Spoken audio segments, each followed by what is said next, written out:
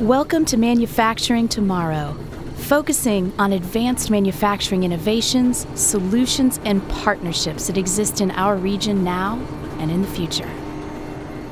Hello there, you're listening to Manufacturing Tomorrow, brought to you by the Ohio Manufacturing Institute at The Ohio State University. I'm Catherine Kelly, your host for this segment. We are at the sold-out Ohio State Center for Operational Excellence Leading Through Excellence Summit to learn from their expert breakout session speakers. And lucky you don't have to pay registration to glean some of the wisdom being offered. I'm speaking with Eric Olson. He's the director of Central Coast Lean, professor and chair of Industrial Technology and Packaging at California Polytechnic State University. And his session at the Center for Operational Excellence Summit this year is Power of Lean Habits. Eric, welcome to the show. Well, thank you for having me. In your summit session on the Power of Lean Habits, you refer to Charles Duhigg's The Power of Habit, and he builds this case that habits and habit loops explains key aspects of human and organizational behavior. What is a habit loop? Yeah, that's interesting. So, I try to read a lot of books and even some of the popular business, press out there, which, sometimes is unusual for us professor types. But when I read Charles Duhigg's book, and I'm reading about habits, and one of the challenges we always have in Lean, I talk about it as, what's the secret sauce? What makes Lean implementation work in one organization versus another? And when Charles Duhigg was sort of talking about habits, he was describing this thing called a habit loop. And the idea there would be a loop would be there's some sort of cue or something that starts to make you do the habit. And, the example I think is always sort of relevant for us that are dealing with so many 18 to 20-year-old somethings is the whole thing with the cell phone, right? Yes. So you get some sort of cue, like the cell phone buzzes or it rings, or you get your FaceTime measurement. That's sort of the cue. There's some sort of routine or behavior that goes in, right? So you open it up, you look, you scroll down, and what that's behavior. And there's some sort of reward involved, like some sort of self-satisfaction or gratification you get, from going through that. And that actually generates a craving, right? That says, okay, I want this to happen more, or, I really sort of like this. And so you're always waiting for that next, buzz of the cell phone. And so looking at that, we said, wow, that's kind of interesting, because when we do Lean, a lot of times we're very into, say, visual management or andon cords or signals or things. And those are all very much maybe like cues, right, that we could follow. And then so the cues should generate, some sort of behavior. Maybe it's a plan, do, check, act or something like that. And then, there's some sort of reward, and hopefully your managers are patting their employees on the back or, saying, good job or giving them rewards of some kind for that sorts of behavior that creates, a craving. I said, well, that would be a, great sort of Lean system. And maybe the problem why we don't get Lean to stick as much as we might is because, we're focusing on the cues, but we forgot about, we need to train people in what behavior we're trying to get. Or we get the cues and the behavior, but, we're deficient on the reward system. And so let's start looking at, the Lean things we're trying to implement maybe as a habit loop. And maybe that will give us some insight into how we can do these things better. So that's sort of what we're about. And I'm especially excited to be here at this conference or talking about this so that I can get some feedback from people really doing this stuff and say, hey, this is an observation. This is a little theory that I have on how this works. What do you guys think? Do you kind of see this kind of phenomenon in the workplace, or does this explain something for you? Instead of getting that adrenaline rush from putting out fires, you're saying use that same approach to being more systematic with Lean. Yeah, because you can, certainly, just like in life, we got good habits and bad habits. So if I would look at typical business operations from a bad habit perspective, you've got certain fire happens or there's some sort of crisis on the shop floor. We jump into our firefighting mode. We're phone calling, we're running around, we're trying to get the symptom of the moment fixed. And then we actually get, people that are rewarded for those sorts of things, right? You get your best firefighters are promoted up into supervision and management and things, right? And we perpetuate that sort of behavior. It becomes a habit, almost at the organizational level. And so we say, okay, we're going to observe that habit, and we're going to say, okay, well, now we got firefighting. You're always going to have the fires, but that could be a cue, right? Well, the fire's a cue. Maybe we need to modify the behavior, right?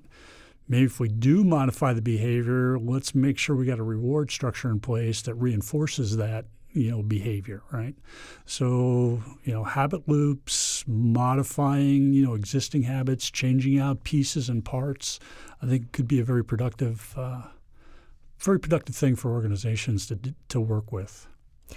Do you think it's, when I was looking at this, it seemed like it had some an approach similar to Aikido, where you're using your opponent's strength to defend yourself, but also protect your opponent from injury?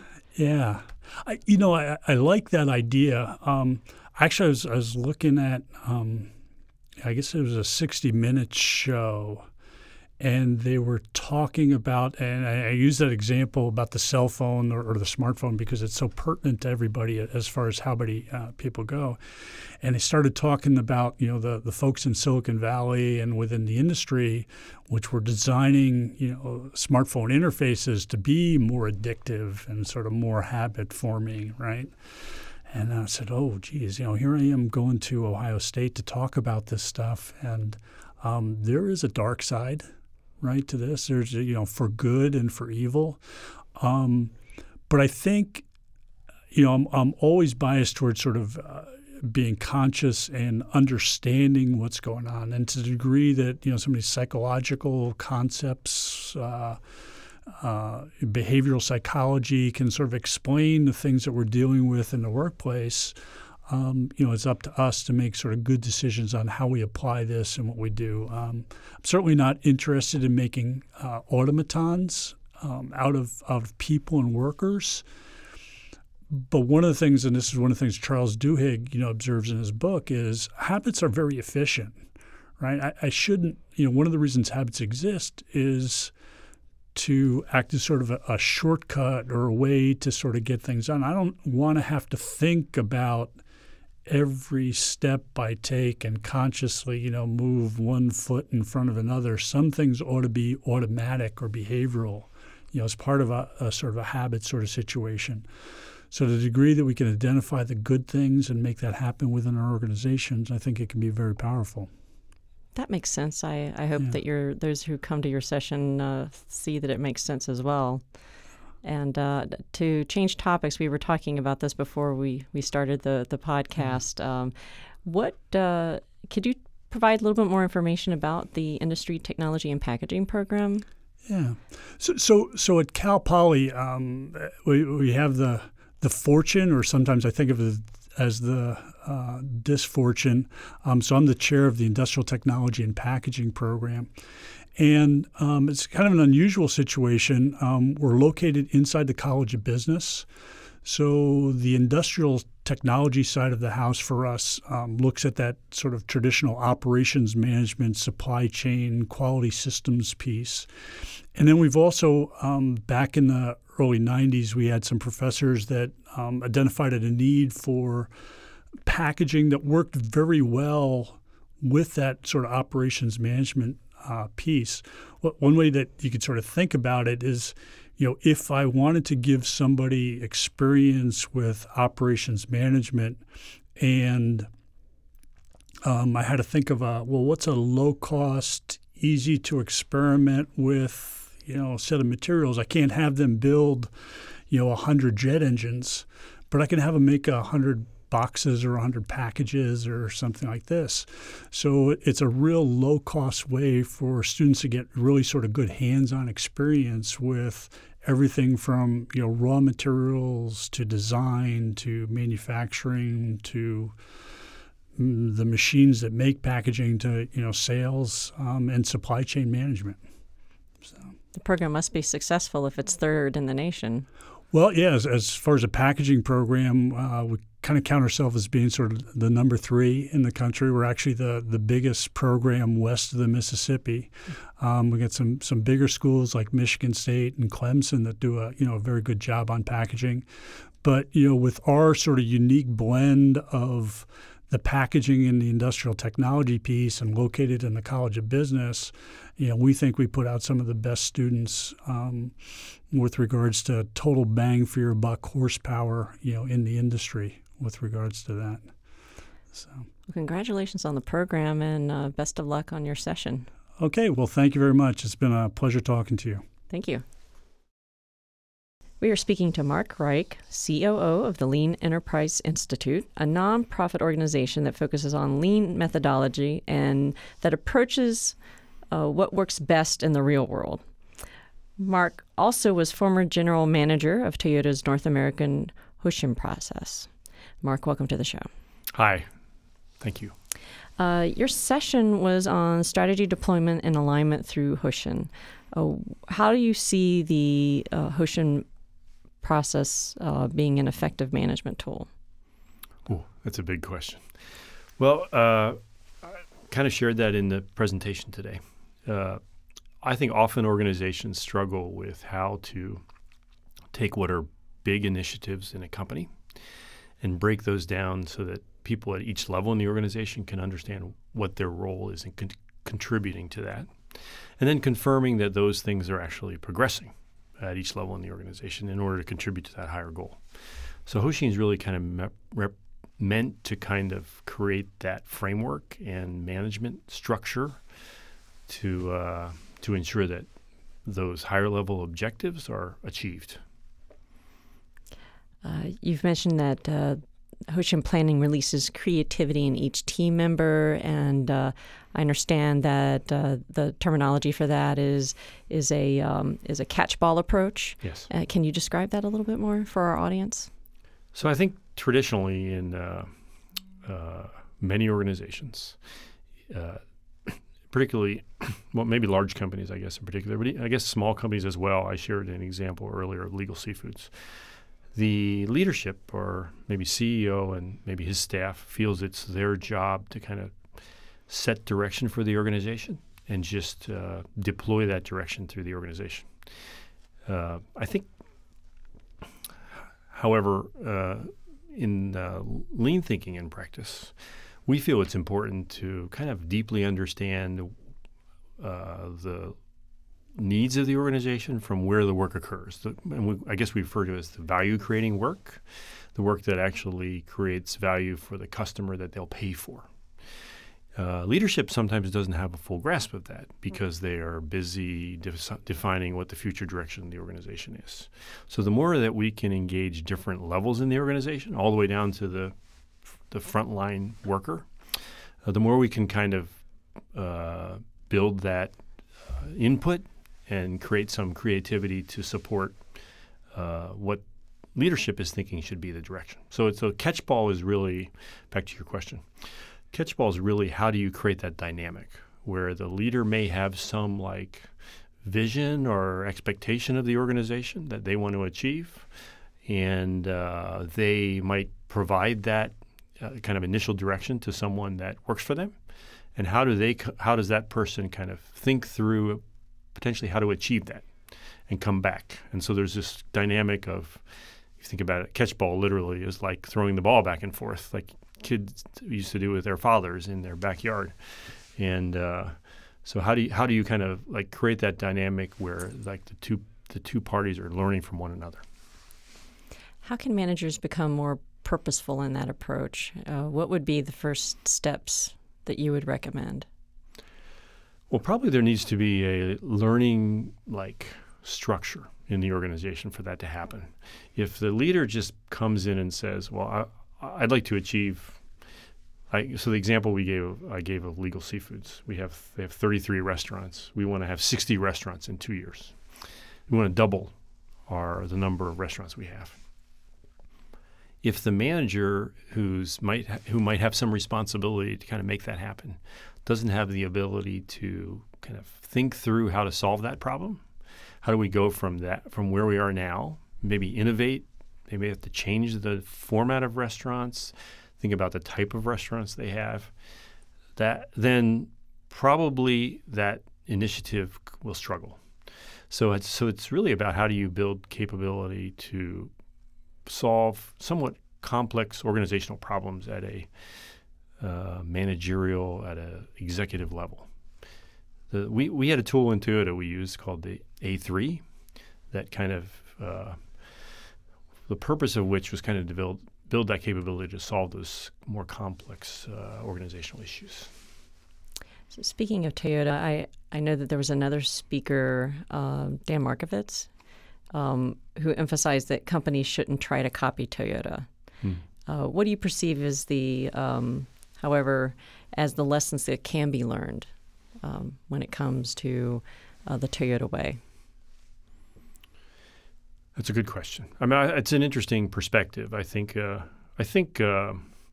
my personal feeling, and I'm not disagreeing necessarily. I completely agree with what Dan's saying. I think the world, and I get a fair amount of visibility to it, being out like I am here in Columbus, and I get different perspectives, hearing from different people, seeing different companies. I think the world and the interest in lean in different industries is moving a little bit beyond beyond Toyota. I think there is now much more interest in learning from different organizations that are trying things at different levels in their journey. One of the challenges I believe organizations faced when they tried to copy Toyota is that Toyota has been doing this methodology for 70 years now.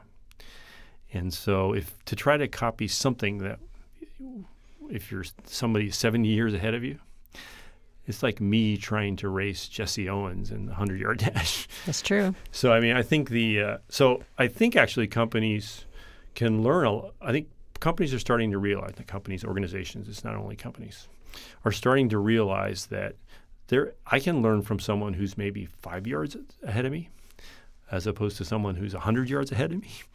And so now having said that, I do believe that the one thing you asked, what can people learn from Toyota? I mean, I still think that, and it's not so long since I've been out of Toyota, and I think Toyota probably still is the best example holistically that's trying to do this. So I think as long as organizations see it as a point of reference for the thinking and not as a way to go learn and to what tools to copy, I think Toyota can still be a really good reference. Do you see a flexibility with the company's culture? I think every situation is different. And if you were in my presentation at all, at the beginning I shared a video that kind of shared how really it's a situation. This is lean transformation, a situational approach based on many factors in a company: their capability, the size of the company, the industry they're in, their competitive situation, the urgency of their current business need. So it's kind of hard to make a general statement. I do think that it's probably not the best place to start, I think, in an organization, because it is something I believe that ultimately has to be led by the leadership of the organization.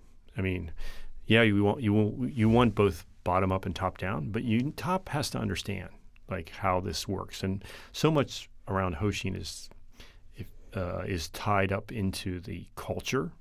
Even the whole catchball bar process I just explained is a culture of building problem solving from the bottom up. Well, if the CEO doesn't have or leadership does not have a good understanding of those concepts, they can probably trip up a little bit by starting there. It's better to start with taking some specific problem the organization has and actually working on that to solve that issue by reducing lead time, improving quality of a given process, and then see how those kind of the true business result benefits can impact team members, leadership.